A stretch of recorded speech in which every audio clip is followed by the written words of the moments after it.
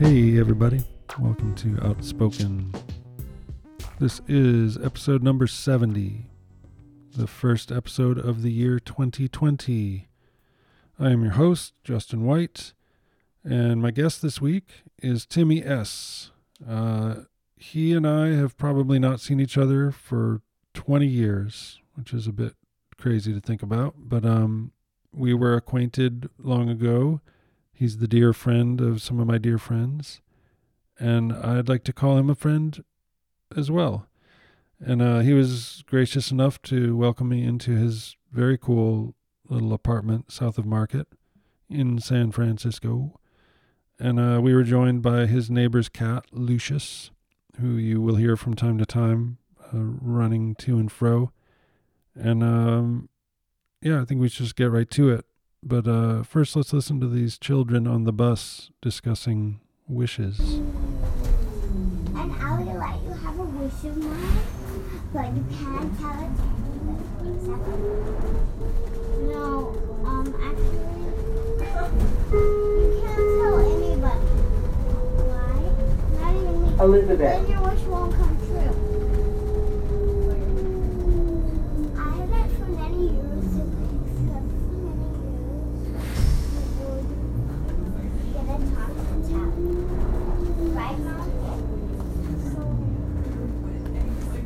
So, welcome. Thanks for having me in your house. Thanks, Justin. Your house of many years. Oh yeah, we should, because I don't live here all the time. We should talk about the house. So this is a place south of Market, small place. We talked about this a little while ago, so it's kind of like we're cheating. But it was built in 1916, and it's a fisherman's cottage. And I've had this place, I'm not kidding, since the very late 70s. I think 1978. Oh, there's the kitty cat. There he is. 78, wow. Yes, at that point, that was the year of all the punk bands, because I was in several of them. I was in a band called the Blow Dryers, and a boy band. We call ourselves Times 5. Uh-huh. And so that was like the punk. And I used this place, like the front room, I used as like a music studio. Nice. So I had that was the time that synthesizers were coming out, but not the kind you could just play with the piano. You had to, plug Cables in. Right. Just like those operators you see in the movies from the 1940s. Like a lot of cables, right? Yeah, you would do that. And so that's how long I've had the place. That's incredible. And of course, it's got rent control and all that. And I live in Southern California now. I've lived there for 4 years, a little bit more. But I've kept the place, and not sorry I did, because it's in a great location, and I don't know. I just still love having it, so I always stay when I come up. So I'm up here for a couple of weeks. But you've seen it change so drastically in those few decades. Yeah, this location in particular. You know what? That's an interesting. Everybody always talks about San Francisco, how it's changed. So just right here in this neighborhood now is all, it's mostly condos. Mm-hmm. In fact, at the end of the street, they always had a height limit here, I think of, I don't know what it was. It was probably 2 stories, but then it was 4. But now at the end of the street, there's a building going up, and I counted, I think it's 9 stories, like right in the corner. And so the whole neighborhood has changed, and it's expensive. When I moved here, I remember this place was here, and I remember, I was the first white person that got into this building, because the other 3, there's like 3 places here. There's like a little courtyard. And they were all older black people. There was the person that lived there was Mr. Howard. Mm-hmm. And I remember when there was just a sign in the window. And I kept calling that number for about a month, and finally somebody answered. But they said, "We'll go see Mr. Howard." Mr. Howard was this old black man from Louisiana. Who I know paid $45 a month for that apartment. And when I came here to inquire and to have him show me inside, he came inside, and we were in the front room. He goes, "Now, we don't want to have any he-she's in here, if you know what I mean." And I'm like, Oh yeah, I know what you mean, and I wouldn't want those people around me either.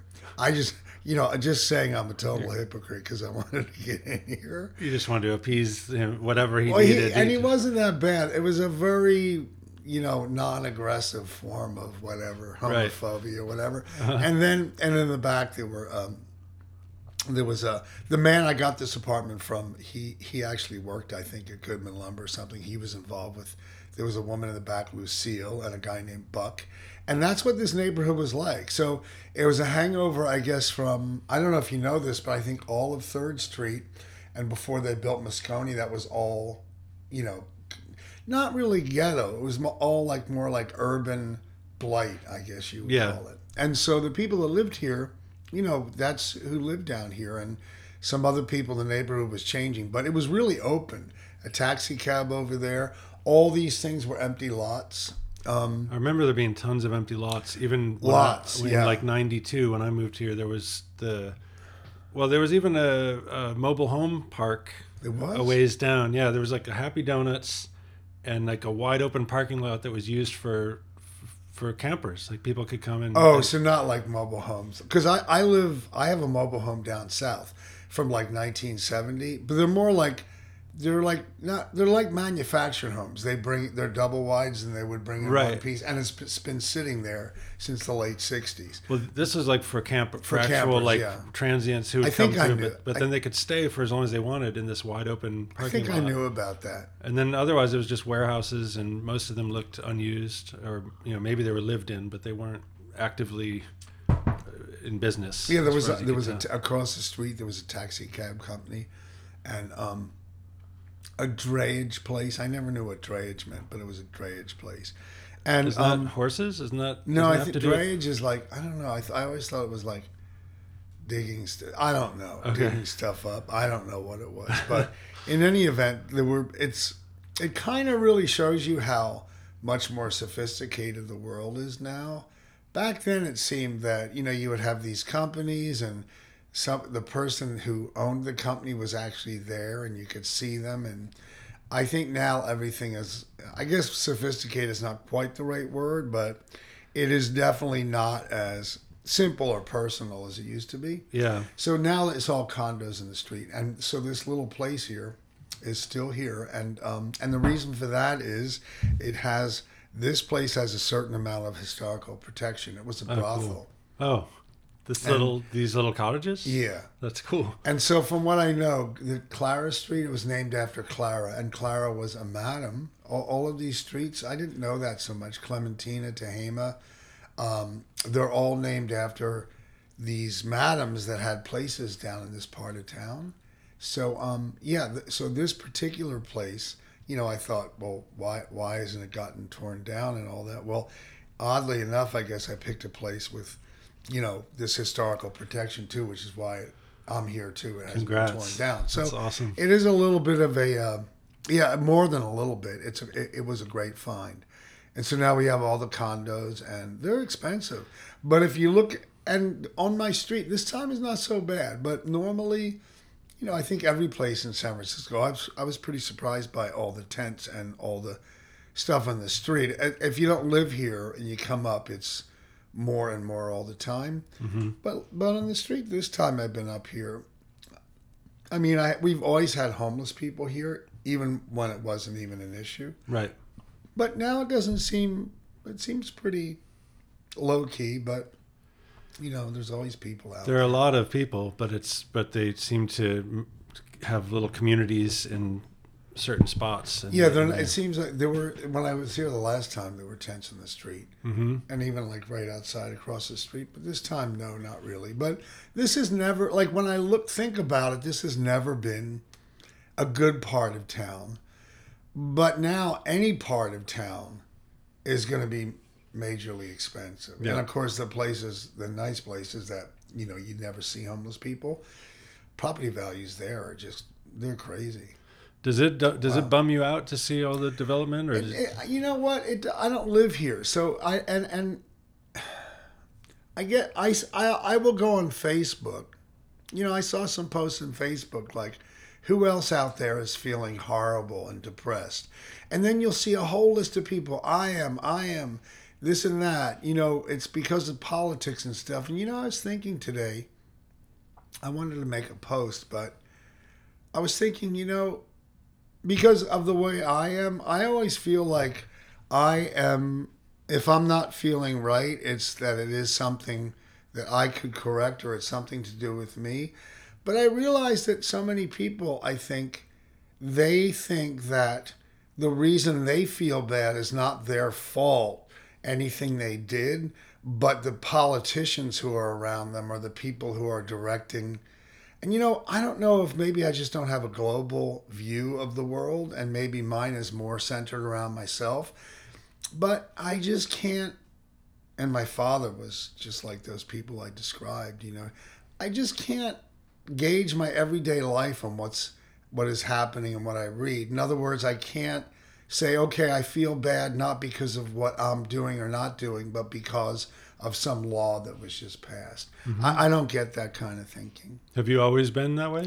Yeah, I think so. I guess I'm independent. It's just, or maybe I just don't have a social conscience. And I get the social things, but I just find that I either just don't do that because of the way that I am. I just don't buy into we all have to be together. And if one of us is sad, we're all sad. If one of us is happy, we're all happy.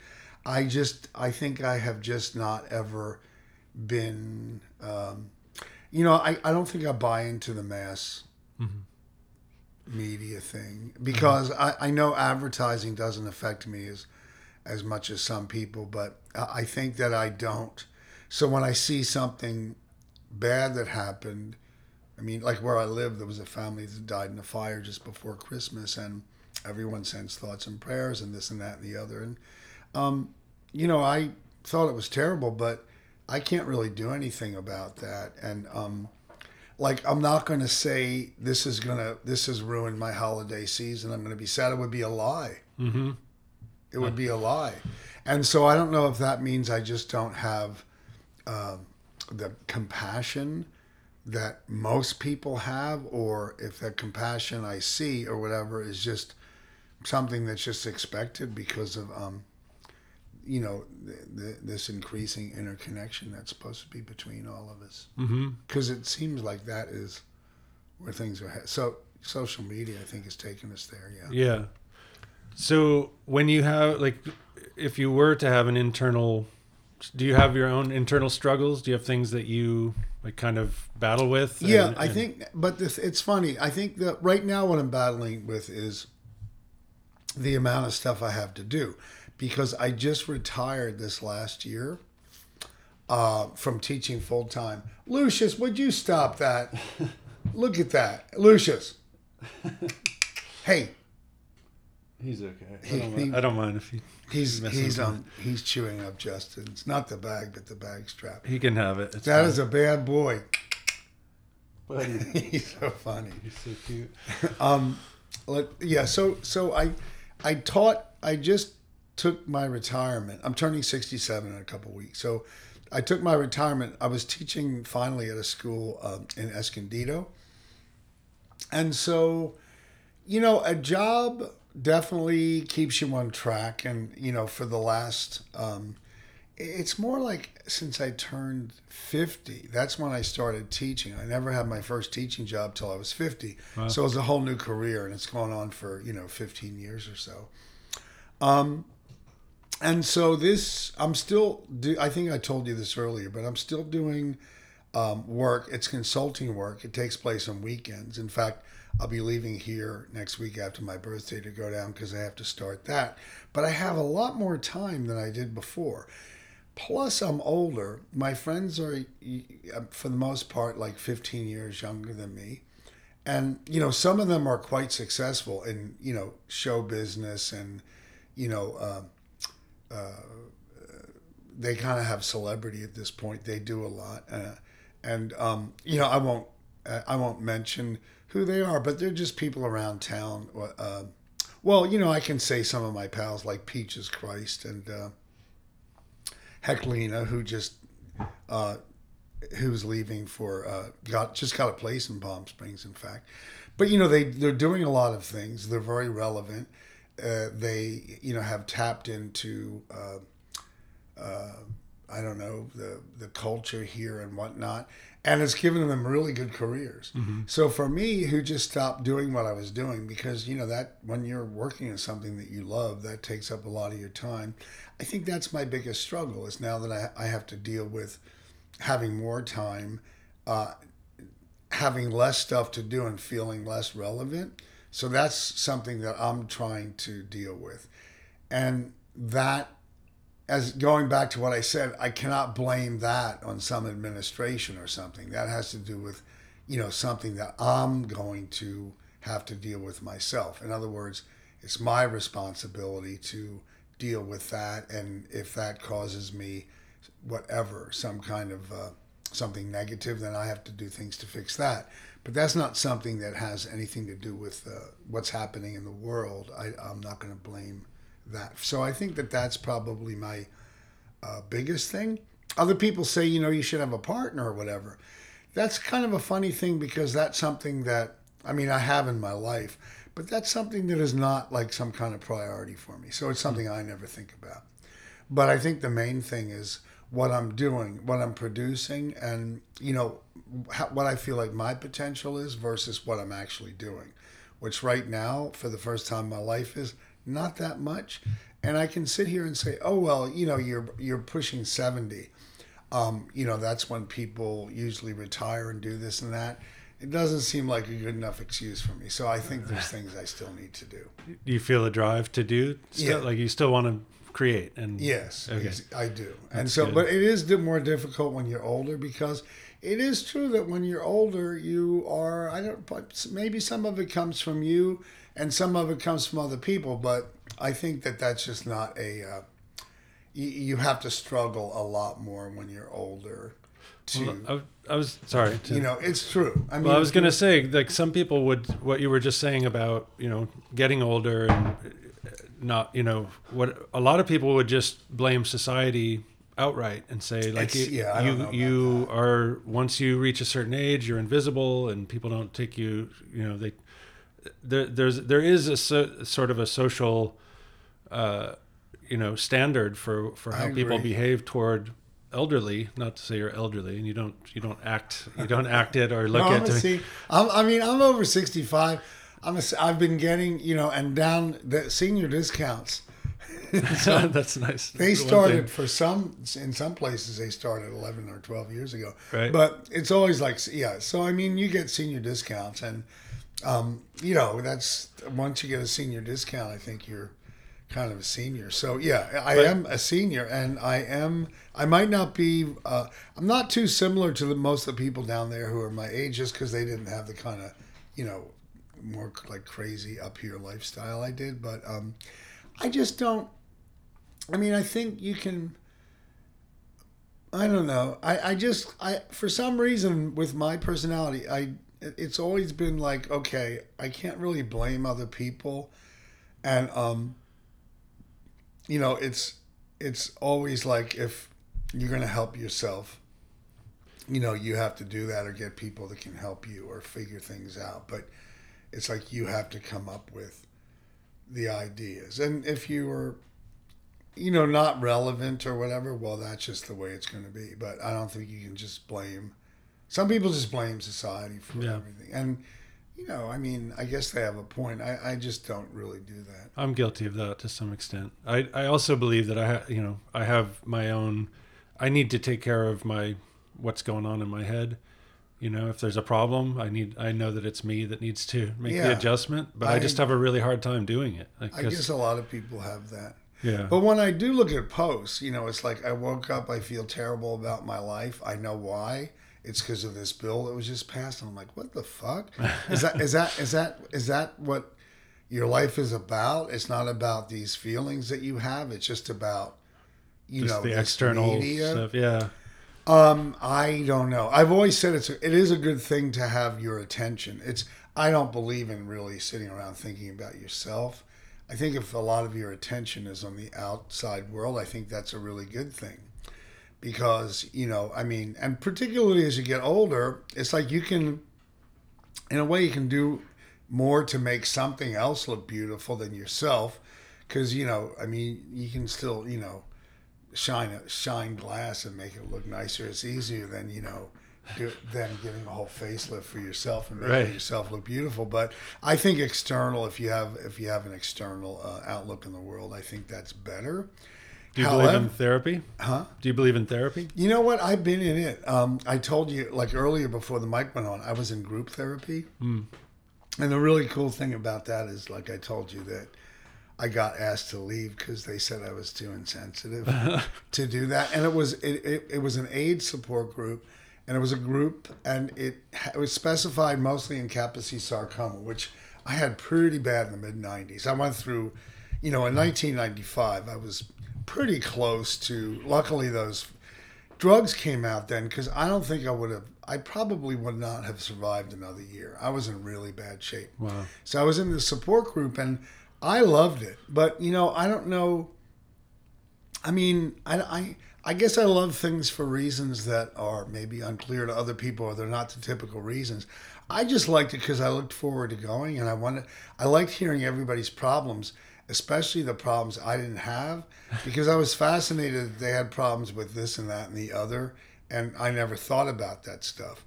So for me, it was really great. Whereas other people say, I don't like group therapy, it doesn't relate to me. I think I liked it for that exact reason, is you could go there and people had the same problems as you, but you would hear other things and other things about them and other things about the problem itself that you hadn't thought of. I welcomed all those other ideas, but many people I talked to said, well, they're not talking about what I want to talk about. I like the other way of hearing all their funny problems. Did you find that you learn from that and take on certain things, or did you just always have your own? Well, I learned, like, there were definite things I learned in terms of the physical thing or dealing with that, or I made some friends in there, and I liked seeing the people over and over again. I guess maybe that I've never been to AA or NA, but I think I always hear people like that. Like some people just developed a drinking problem just so they could go to AA and network for the fellowship, get more famous, whatever. And so I just enjoyed the interaction, and there was this one guy. This was a guy, like I told you earlier, that people would check in. If you don't know group therapy, you sit around in a circle, and then each person gets 5 minutes before the whole general discussion, and you can't interrupt them. Like, they could talk about anything. But I remember this one guy. He was a guy that always had problems. He always talked about his dad.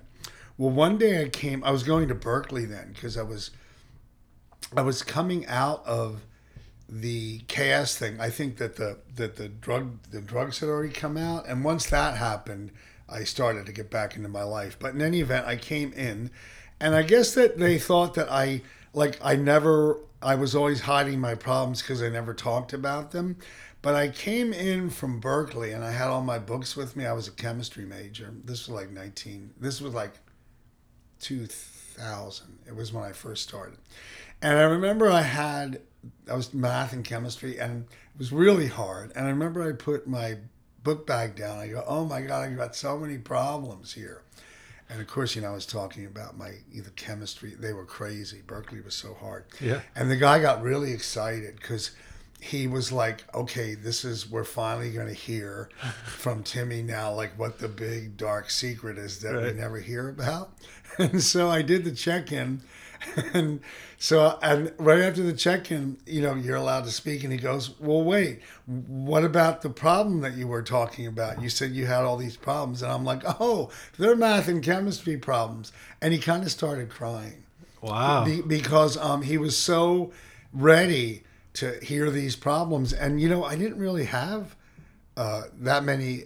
It was terrible having chaos, but I didn't really have that many emotional problems, or I didn't really. I was dealing with them, but I didn't really mask them with other problems I had. So it was like, okay, it's a survival thing, and I'm doing this, but I'm getting better. And at that point, I was already looking toward the future and not stuck in Not that wallowing. thing. Yeah. Yeah. And so, they were my big problems. It turned out they were math, math and problems. chemistry. And chemistry. Don't Chemistry, forget about right. chemistry. Yeah. So anyway, I got kicked out eventually because not kicked out, but Asked I was to leave. asked to leave. Like there might be a better support group for people like you. And so, that was that.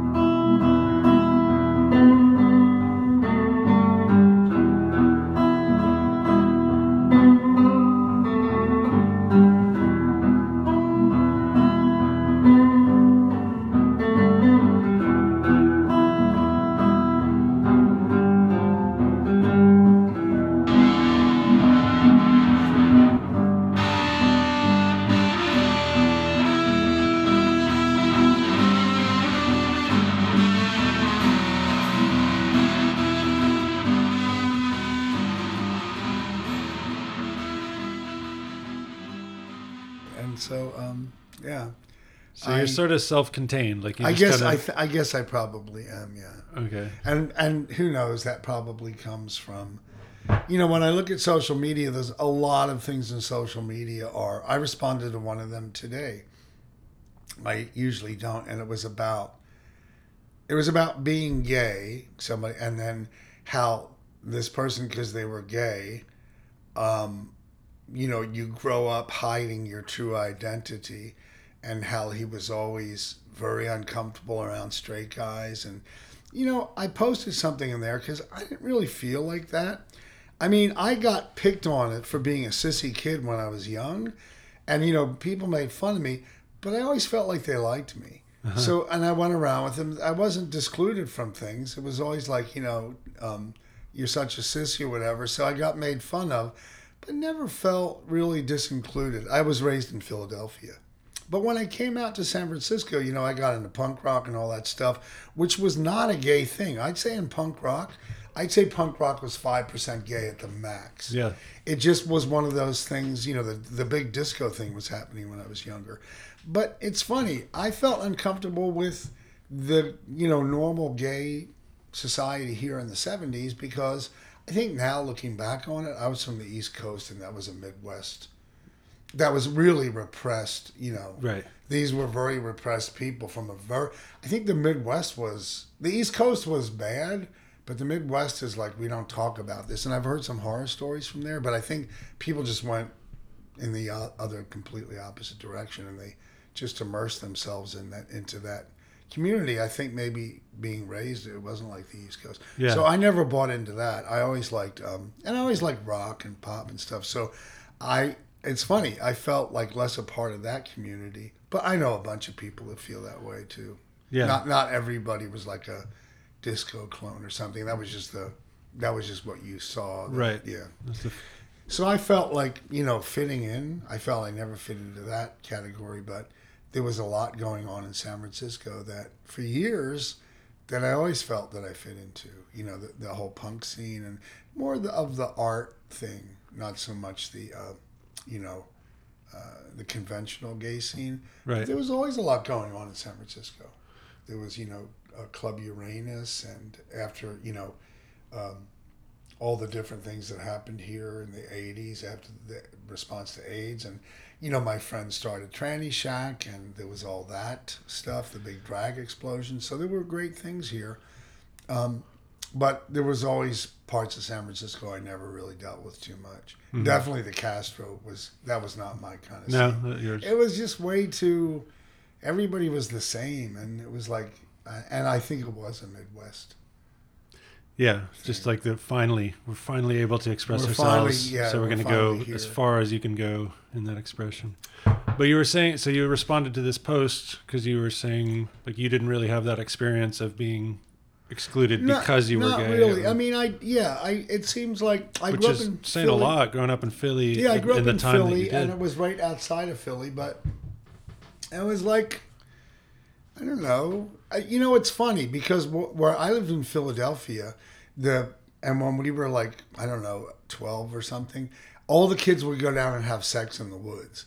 And, you know, I just assumed every neighborhood was like that. But I guess people grew up and they said, no, we never did anything Really? like that. Yeah. So the thing, and there was this one guy, I just saw him when I was back there in September. And I remember we always had this thing, like, I guess it's fine for me to talk about this. Lucius, we always had this thing where I was good at math. And so he would always call. We didn't really like each other that much. But he would always call and he'd say, like, I'm stuck in this math problem. And I'd be, oh, okay, yeah, that's a pretty hard problem. Well, can you come up and help me with it? And then I would go up there. And then after that, we would look at the problem.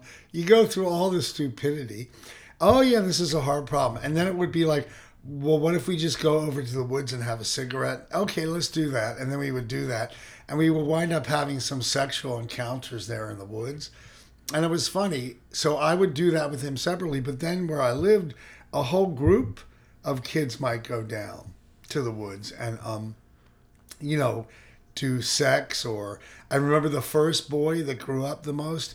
There was this one day, and all the parents were out on the porches on the street. And there was this one day where I guess the first kid actually came, or stuff came out, because I think he was turning 12. And people were running down the street. I remember there were parents on the street, and I had not gone down there, but this one kid was screaming across to the other kid, Danny so-and-so was playing with his dick in the woods and this white stuff came out. And, you know, I know that parents were out there, but that's the kind of neighborhood I grew up in. That's amazing. So I think it was a better maybe environment than not ever talking about it. And, you know, maybe it was just because it was Philadelphia. Was Danny ostracized after that, or was he? Oh no, he was a just hero. Oh, okay. He was the first to he was become like a man. older than us. I remember his last name, but I'm certainly not going to say it. No, He's probably still alive, but he grew up on our street, and he was a legend. Right. I guess he was a legend. And, you know, the parent, and it was so funny where I grew up, because there was like a child molester person that would get drunk, and he'd come to the woods. And I remember our parents, they would just say, you know what, just pick up a rock and throw it at him. He was and like a known figure. And he would drink. Like if he drank, he would, you know, wander around and, you know, and that was our advice.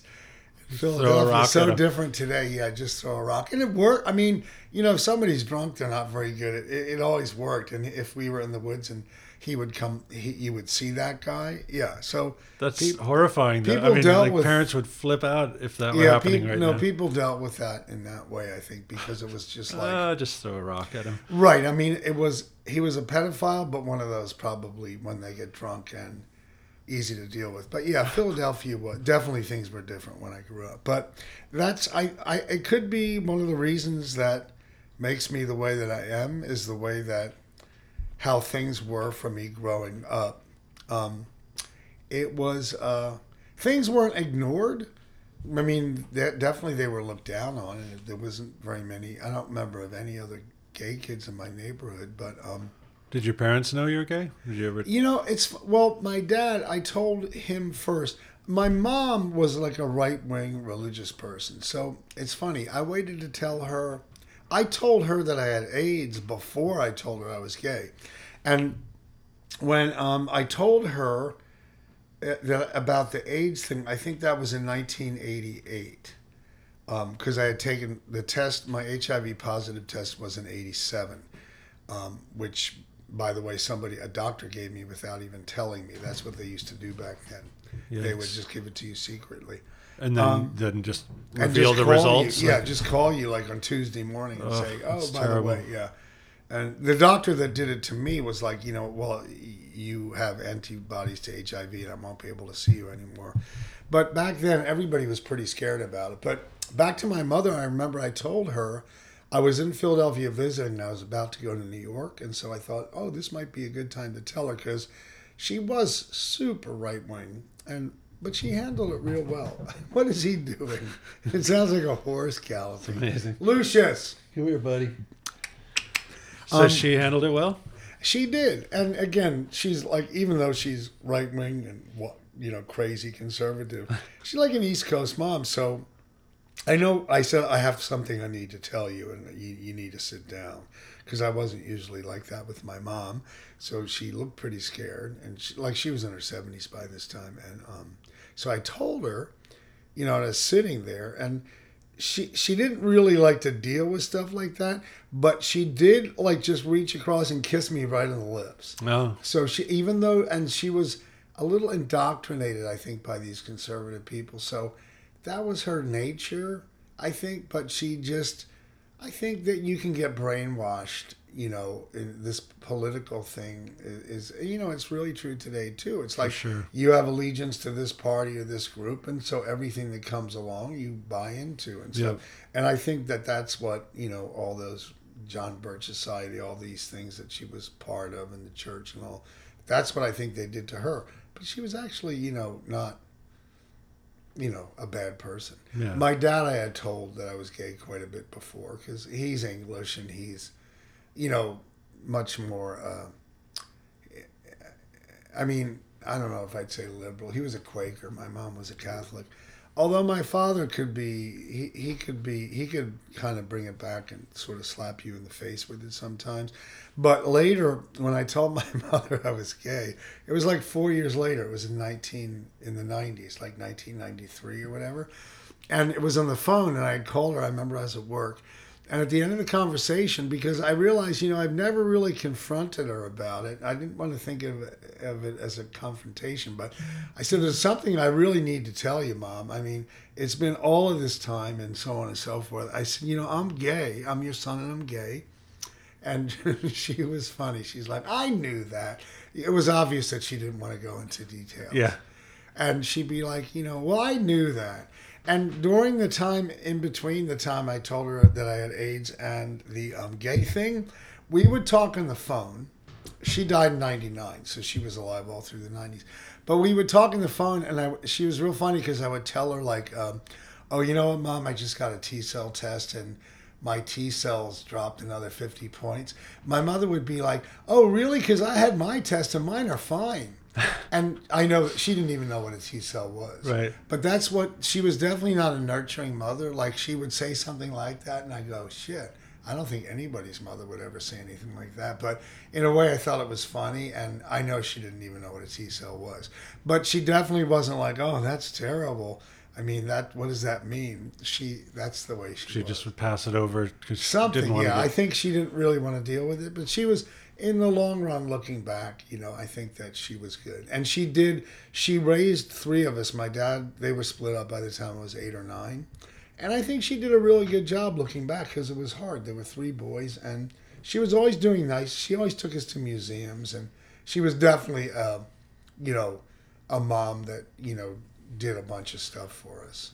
That's cool. We just didn't have money or anything. So, but anyway, that's the story of my my parents and the whole HIV and the whole gay thing. And you said your dad is someone who sort of looks like blames the world for problems. I have to say this: all the males on my dad's side have died by suicide. So, wow. My grandfather in England in the 50s. And then my dad only had one brother. He had 2 sisters. The sisters, but it was the brother. And then, so his brother, John, he died by suicide in, I think, very late 60s in England. And then my dad, he always thought it would happen to him. I'd say, no, Dad. But then he had a stroke in the early 90s, and he was a very bitter person, and very critical, like hypercritical of everyone and everything. And he rarely, hi Lucius, he rarely had when he was away from people that were supposed to be his friends, you could see that he would talk about them in a not nice way. So he was like that, very critical. I think he was just unhappy. And after his stroke, he made several suicide attempts, and he finally, it was just crazy. He finally did succeed. And that was probably in the mid 90s. I was doing this show then and I had signed a contract so I couldn't go down, but my intention was to go down, but he eventually succeeded even though he was under observation, and apparently he drove everybody crazy down there with the cats running up and down. Like, I think we'll have to let him out pretty soon. He's got a lot of energy, but he eventually succeeded. But and then in 2010, my younger brother, Kevin, he jumped off the Chesapeake Bay Bridge in the middle of the day. Just drove up there, jumped out of the car, and he was schizophrenic. And he, I have personal experience with this. It's like Kevin always had some problems, but suddenly when he was in his 50s, his brain just went haywire. Wow. And they had to medicate him, and then he wouldn't take the medication, and they calmed things down. It came back the next year, and you can't really get any information, or even if you call and say, I really think, that things are really bad with him, they're like, he just got released from the hospital. We know what we're doing. He's fine, but of course he wasn't. And so there's something in my family. I have one brother that's still alive who, he's like me, he's pretty outgoing. Kevin was very private, like he wouldn't really know what was happening with him. Mm-hmm. My brother, who's still alive, he's been like a substance abuser all of his life, but he has that kind of outgoing personality that I think, kind of saves him from that. But he always has, depended on, and still alcohol, drugs, or whatever. And that's like a lifelong thing for him. Yeah. Although I suppose our family has pretty good genetics physically, because he's turning 69 and he still looks pretty good. And he smokes and drinks and everything. And I managed to survive all of this, junk that, that's related to age. I've had cancer 7 times. 7? Uh-huh. Jesus. 6 different ones. What? Yeah, 6 different ones, 7 times. And I've had a crazy. It's not like I have not suffered from HIV virus. Some people get it and not much happens, but a lot has happened to me. But I've survived that stuff, and it has been. It's pushing. This year it'll be 35 years since my actual test. So I think I probably had it since 81 or so. Wow.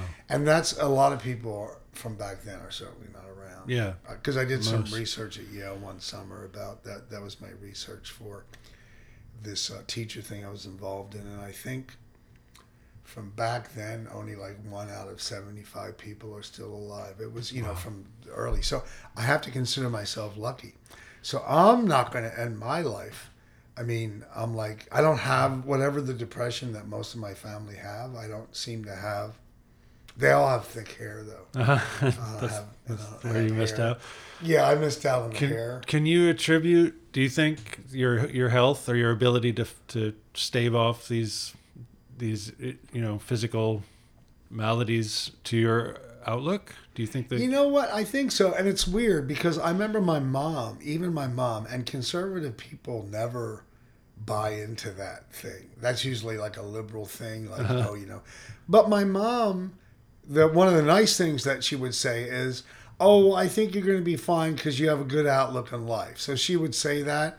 And I guess that means a lot to me now that she's gone, because normally, like, conservatives never say shit like that. They're always like, oh, no, this is, all controlled by God. I don't know. They have a different outlook in life. Right. But, yeah, in that sense, she seemed kind of like something you'd hear liberals say, because she did attribute it to that. So I guess of the kids, I have a cousin in Denver.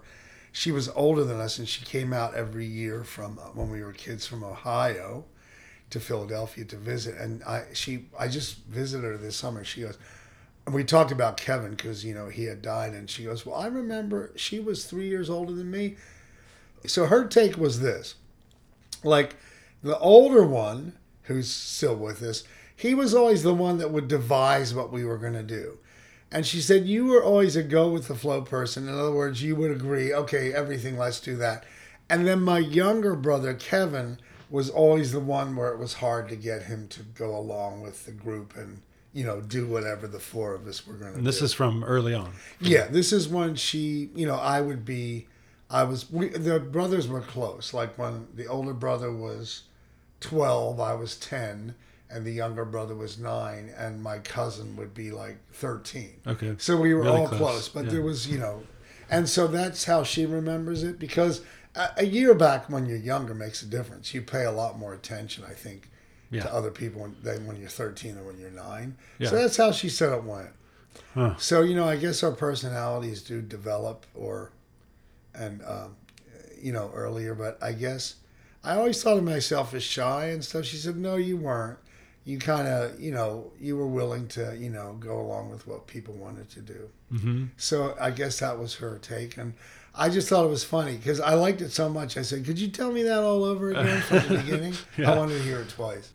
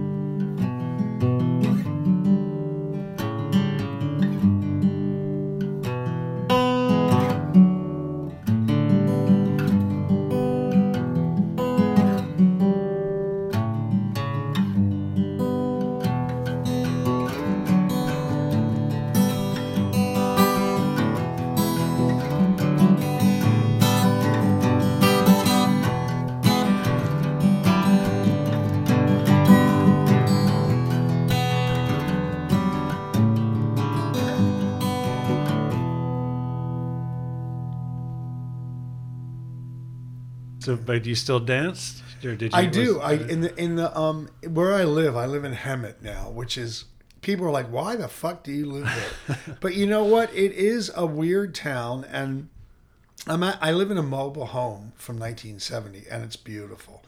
And I have it done up super good. I'm really, as you can see, I like all, stuff from the 60s. Yeah, I love yeah. that. Late 60s, I love that cheap plastic, with that really, I used to like the good stuff from the 50s, but now I just like that cheap stuff.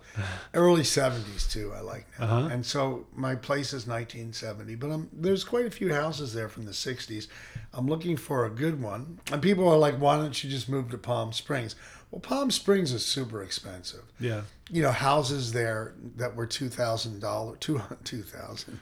They probably were. At some point. But 200,000, they're a lot more money now. And a couple of my friends have moved to Cathedral City. But I like Hemet because people still, it has a bad reputation and it has not been taken over yet by all those housing. Yeah. But they're coming. They're coming Yeah, fast. coming for everyone. So they're coming for everyone. So people are like, well, I want to be there. There's still a lot of space until that happens. And so I like being, now that I'm older, I like a place that's not hip and, there's no gay bars there or anything. Yeah. In fact, I said I should open up a gay bar here. And they said, you'd probably get rocks through your windows right away. But see, that doesn't really bother me. I just think that's kind of funny. And, the people are like that. Yeah. So anyway, So that's you don't have any kind of fear of anything? no. I mean, the crime level is high there because I think it was always such a nice town. People that say, 20 years ago it wasn't like this. But apparently a lot of people are there from Los Angeles now. And they contracted with Los Angeles. They opened up Section 8 housing and all that. So the crime is way up, since and these are, I've seen that with my own eyes because in these parks and these communities, the people that don't own but rent, those are the people you always have trouble with because they have no investment in the place. Yeah. And they don't. And I suppose that they are always like that. Like wherever they are, they don't own It's anything. not mine. They don't- Doesn't matter. exactly. Yeah. And so I get that. So that's what happens. But I think it's a cool town and it has some real interesting 60s houses in it. And I think I don't need to be. It's kind of central. You're like an hour and a half from L.A., an hour from San Diego and Palm Springs. And it's definitely not 120 degrees in the summer. Palm Springs is ridiculous. Yeah. So I kind of like I like that, but people don't understand why. But I like the space and I like those people. Maybe it's your Philly roots, and it's just I like know a that's more what I real posted place. today because I said, because the people on this post said, yeah, I've always had, kind of a fear or an intimidation of straight guys. I never had that. I didn't think I'm like, if they didn't like, I don't know. I guess I never really feel like I faced that much discrimination for being gay, because I think I just never noticed it. And I don't know. That's pretty cool. Yeah, it's pretty good. When I was actually looking at a house in Hemet, and there was this guy. He was a cute guy. He was probably 55, and he was the guy that he was doing work around the place. And what's his name? Dave.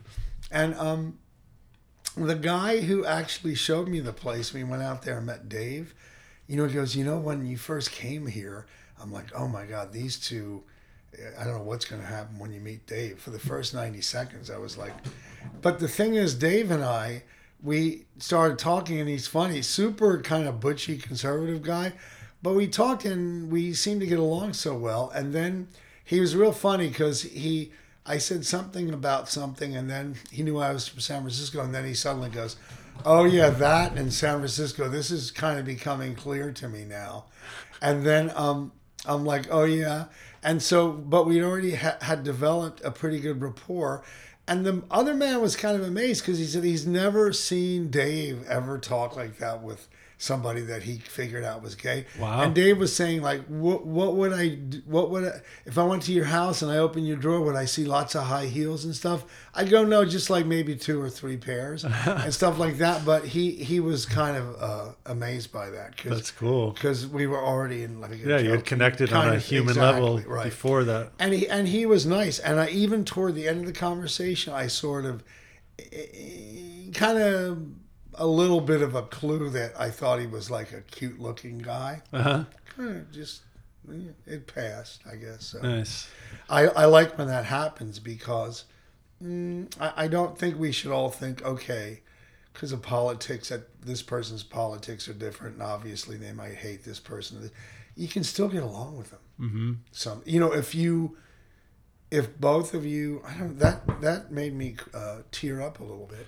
I think it's amazing. I mean, I must like Dave. Yeah. I'm going to go back. I know. And in fact, what's weird is the house that I'm looking at is that house that I went back to. So who knows? Maybe Dave and I will be neighbors. That's amazing. But obviously, there was something about that made me feel so good, and we got along. And he was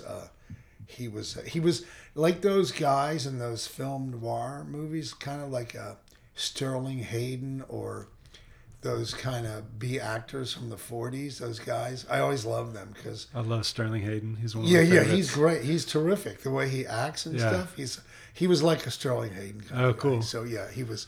But it was funny the way he did it. So I like that because it happens that sometimes you get along on some human level, and you don't really have to let your the differences of the way you think at least mess around with that particular interaction. So that was cool. If only we could start there, like get to that first before we revealed, our status or what we, our inner beliefs. Like if we could just start on like, hey, we kind of like each other as humans. Yeah. Why can't we just? Well, the thing is, it doesn't always occur at first. Like the thing is, some people are super obvious. Like some people, like you're just gay. I mean, you see them on the street, you can always tell. It's like, oh my God, you are so gay.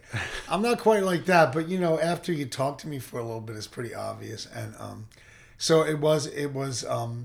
But the guy who introduced us said that it was already the first 90 seconds. So I guess it was more obvious than I thought because he was like, I don't know how this is going to go. So, but it went fine, and I like when that happens. That's great. Yeah, you broke down a barrier for some. Yeah. So he's got when I go down there, I'll probably have a gay bar open. Who knows? Dave's gay bar. Yeah. I love it. I know. That's great. Well, how are you doing? How are you feeling? Lucius is ready for I something. know, he's crazy. He's just, Lucius, He's back and forth. Hi, buddy. what are you doing running around here? He's got to get his laps in. I know. If he really wanted to go out, he would. Do you want to go out? I think he's He's like not most talking. cats, where you want all of it. You want to go out, you also want to go in. He's not You talking. also want All right. you want to be left alone, and you want attention. Let's see. Well, that's the reason I came up here. For that, and I'm going to stay for my birthday. We're going to have a birthday. In, Happy birthday. North Beach. Thanks. I know, 67. Gosh, like I never ever thought I would make it this far. I remember that my one big goal was to make it to 2000. That was, but now that's 20 years. That's pretty great achievement in then. the rear view. Yeah. So, yeah, who knows? And now I guess my goal is to make it to 2030. That's a good. There you And go. so if I can make it to, because I never thought, and, with all these health issues I've had, obviously that compromises your, and probably limits your lifespan and compromises your health to some extent. But you never know. I mean, if I made it into my 70s, I certainly could not feel like I'd been cheated by this virus out of my life, because I've done so comparatively. I've, lived so long with it. And, the 70s, I think by that time is considered still like a normal lifespan. Definitely, and like you said, a lot of people are ailing at that age. Like most people in their 70s are starting to fall apart. My brother, when he talks to me, he's always like, oh yeah, so-and-so died and so-and-so died. I'm like, oh, is he the one that used to drink every day? Yeah. Like, I'm not surprised. But people are dying. Like if you have to deal with AIDS, it's like, oh my God, this is the worst thing in the world when you're dealing with it. But then you realize later that, like, if I had my choice of having AIDS or having a really bad back, I think I would just pick the AIDS thing. It's like, I know people with major body problems. I don't think you can be very happy like that. They're on pills, they are in pain, and it's just way worse. And so a lot of the things that people are afraid of, cancer and all that stuff, a lot of it's preferable to some other things that just, I think they can really wreck your life. Yeah, I can attest to that. I have chronic pain. I like dancing and all that stuff. That's good. I do that. I was going to say that. I always get carried off. But in Hemet lately, and it's kind of it was a little bit seniory thing, so I'm like, I'm not going to do that. But there's a woman, and she has this, it's like a choreographed aerobic dance, weights too. And I've been doing it 2 or 3 times a week in the morning, like at 9. And it seems like a little bit of a retiree thing. And there are some people there that can like barely move. But I love doing it because it just, you get out in the morning, you have your coffee you didn't eat, and it just changes the whole morning. If you're not working and you're not doing something in the morning, oh my God, those morning shows on TV, like I don't see how people can watch them. Me neither. They're just dismal, and it's like all these celebrities and how to make a cake or do this. Yeah. It's just like, God, I really would, I really would think about suicide. Yeah, that would feed my depression for sure. Oh my God. It does. I'm never awake for those shows anyway, but if I Oh, were, do you sleep I wouldn't. late? I like to, yeah, but I also stay up late. Oh yeah. So that's why. Lucius, what are you running around for? But yes, that is, to me, that's really helpful. You get out and do that, and I just feel in San Francisco, I feel a little bit more trapped in the sense that there's less. But I think today in the afternoon, I'll go take a walk. We went out. We went to, my friend and I hiked on Bayview Hill and this and that. And I have to, because I don't have a gym here or whatever, and I don't swim. Southern California is healthier. I just want to get out and do something and walk, and just because that exercise, I definitely feed on that. What are you doing? Look what he did to that. You got it. You know what, Lucius? That's hey, that's a new rug, and look what you did to it. That'll be funny. Oh yeah. Well, I think we're good on time. I think we might have to wrap up. Oh yeah. Well, I don't even. What time is it? It's coming up on noon. Oh my gosh, that was terribly long. How are you ever going to get anything relevant out of all this crap? It's all relevant. Oh, is it? Okay. Yeah, you're human, and you're an interesting human. I think you should just cut out everything except for the cat things. Okay. There he goes. There's Get away Lucius. from the road. Right. Like me trying to scold him. I'm not much of a scolder. All right. Well, that sounds really good. Thank you very much for interviewing me. And you know, I like to be interviewed too because I think I'm the kind of person that for me to think about things or things to be brought up in my mind, the talking of them, brings it up. And I remember a lot of things that I don't remember on my own. I don't need to be prodded so much as you just start talking in the open. Yep. That's the same for me. That's Yeah. a big part of why I do this. It's really helpful for me, actually. And going back to listen when I'm editing, I hear things that I might not have caught the first time. And Will I be able to hear an edited version of this? For sure, yeah. Oh, I'll, good. I'll let you know as You soon have to as send me all the stuff. I will. Yeah. All right. Well, Justin, it was real nice having you. Was the Likewise. coffee too weak? No, it's great. It was my first of the day, so it was just right. It wasn't my best batch ever. I'm not going to hold it against you. All right. That's Thanks so much, Timmy. I really appreciate it. You're welcome. Okay. Talk to you soon. Bye. Bye.